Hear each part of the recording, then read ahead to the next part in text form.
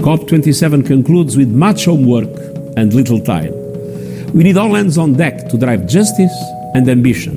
When the rest of the world is watching this space, they are really just asking one critical question. Are we making enough progress compared to where we were last year? The numbers on our NDCs just don't add up.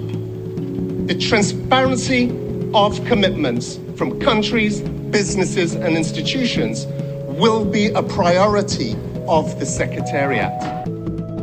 This is The Lid Is On with me, Connor Lennon, recording the actual last COP27 podcast from New York.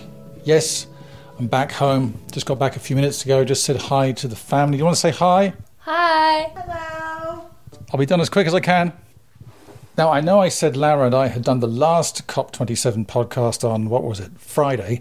But if you remember, our news was that there was no news. No consensus was reached before the pavilions and food stalls were closed down. But finally, early Sunday morning, this morning, we got an outcome document. And I wasn't there. So here's what happened. I had a flight booked from Sharm el-Sheikh on Saturday evening. I spent the last 24 hours or so in airports or up in the air, checking in on developments as best I could on dodgy Wi-Fi. Anyway, I was following what was happening. Back at Sharm el-Sheikh, I could see photos of exhausted TV crews, journalists dozing on the couches outside the big plenary hall, and I was exchanging texts with colleagues in New York and Sharm el-Sheikh, and everyone was getting more tired and more frustrated. And I have to admit, I held up very little hope that we would get an outcome document, because when I left my hotel in Sharm el-Sheikh on Saturday afternoon, things were not looking good. The COP27 president, Sameh Shoukry, held a press conference and he looked pretty exhausted and pretty defeated. Over the last 2 weeks, I have been following closely the consultations and discussions that have been underway between the parties, efforts to reach a consensus, primarily the issue of loss and damage, the mitigation work program, the global goal and adaptation. We have been working through the night, all of yesterday, with all of the negotiating groups to hear from them directly their perspectives, their interests, where they see a landing zone to deal with these issues so that we can find a path forward and move ahead to reconfirm our dedication to the UNFCCC process and our ability to meet the challenges of climate change. The issue now rests with the will of the parties. It is the parties who must rise to the occasion and take upon themselves the responsibility of finding the areas of convergence and moving forward. Now, as COP27 President Sameh Shoukry essentially saying, I've done my bit, guys, now it's up to you. And there was an NGO press conference not long after that, and pretty much all of the focus, as it has been throughout this COP, was on loss and damage. Here's Li Shuo, Global Policy Advisor for Greenpeace East Asia. We have worked hard and traveled quite far over the last 2 weeks. We have now come to this critical juncture at COP27. This is a very important moment. The world is watching this space. And I think when the rest of the world is watching this space, they are really just asking one critical question, which is, are we making enough progress compared to where we were last year? If we look across the world, what happened this year, the severe climate impacts across the world, we need to show solidarity to the global south, in particular, the most vulnerable countries. So the world is watching this space and asking, are we delivering this firm and strong political signal by creating a loss and damage finance fund at this COP? Li Shuo from Greenpeace East Asia. Other NGO leaders made similar calls for a loss and damage fund. And loss and damage, I think it's going to be the big phrase from this COP, like fossil fuel phase down was for COP26 last year. I mean, we were talking about loss and damage almost every day for the past 2 weeks. A quick recap, if you haven't been following every twist and turn, loss and damage in this context refers to the impact of the man-made climate crisis on developing countries, which tend to suffer the most, whilst bearing little to no responsibility for the greenhouse gas emissions that are causing it. They want a fund set up to compensate them for the devastation wreaked by climate shocks, things like floods, hurricanes, droughts. It sounds fair, right? But it's complicated. For example, which countries should be paying into this fund? Historic emitters like the US and Europe? Or what about rapidly developing countries whose emissions have been rising sharply, such as China or India? And which countries qualify as vulnerable and therefore able to benefit from the fund? Should the fund be linked to emissions reductions, limiting developing countries' ability to improve lives by making use of their gas reserves, for example? Like I said, it's complicated. Anyway, late afternoon, Saturday, local time in Egypt, we started hearing that some kind of overall deal might actually be possible, with language on loss and damage financing, some mention of a fossil fuel phase down, which was introduced at COP26 last year, of course, and that the 1.5 degree target, so keeping global temperatures to 1.5 degrees above pre-industrial levels, would be mentioned, because there'd been some worries that even that wouldn't make it into the outcome document. So, those of us who were still around were waiting for that final plenary meeting, which would put the final seal on the whole thing, but it kept getting delayed, and eventually I had to head off to catch my plane. And in the airport, I was getting texts and emails, the Wi-Fi is going in and out, and then I had to get on the plane. The plenary finally began on Sunday at around 4:30 local time. And by all accounts, it was a pretty tortuous process. I mean, there were celebrations when the section on loss and damage was gavelled through, because it's taken around 3 decades to get it on the agenda.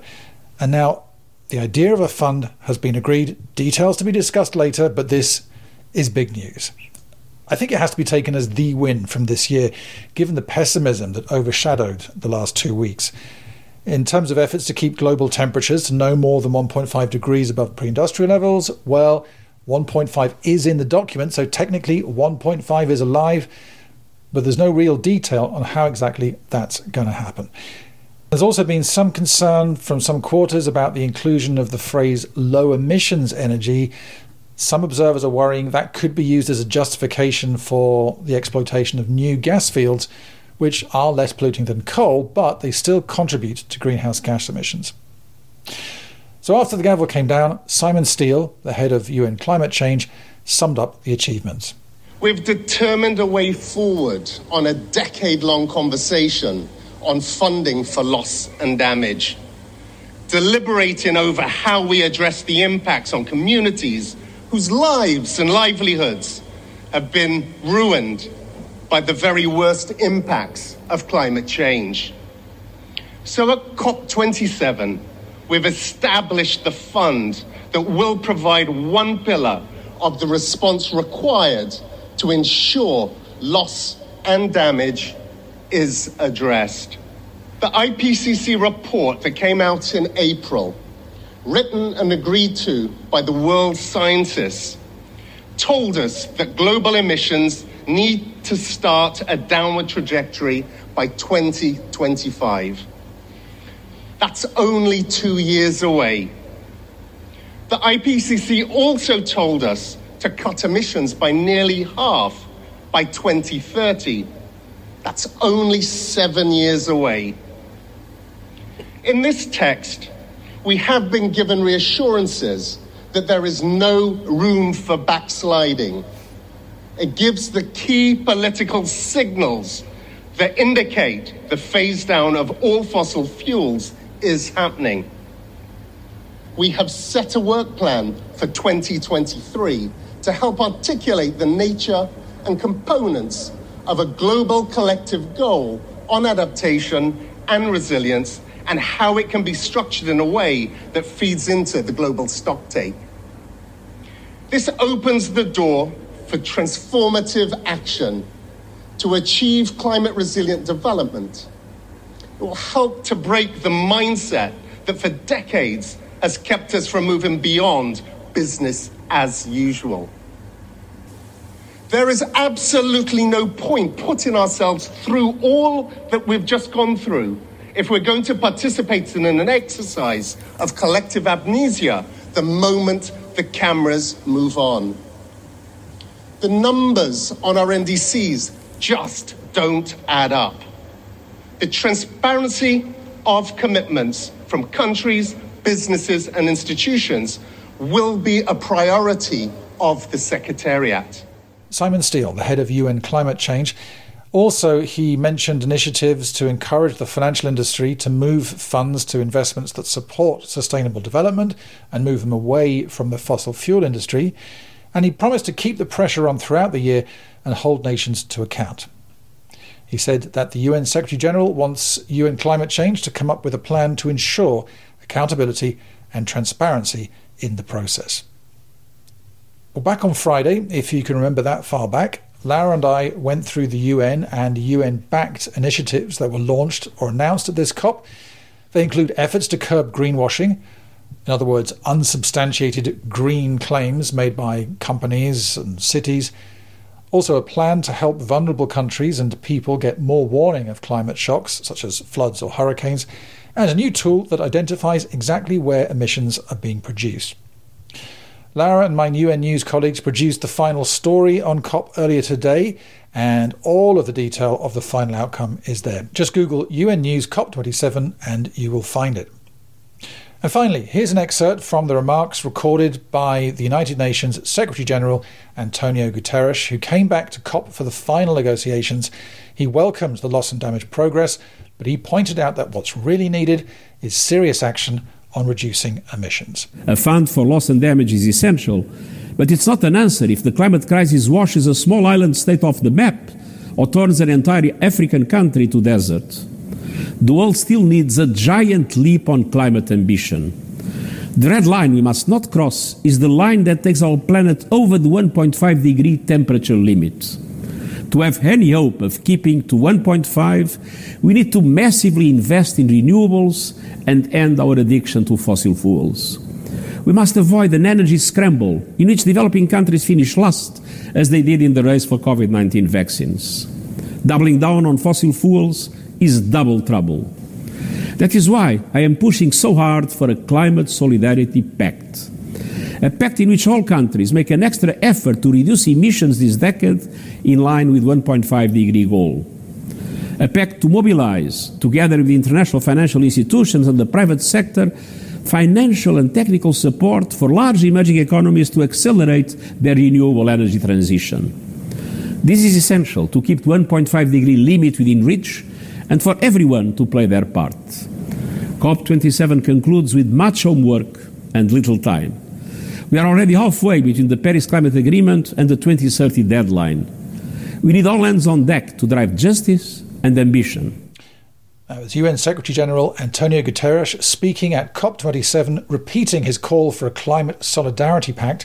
He mentioned this at the beginning of COP, which would bring developing and developed countries together to pivot the world towards reducing carbon emissions. You can find that whole video message on the UN News website. Now, that really is it for this COP. But the lid is on. The UN's flagship weekly news podcast will be back on Friday, so please do like and subscribe. Have a great week.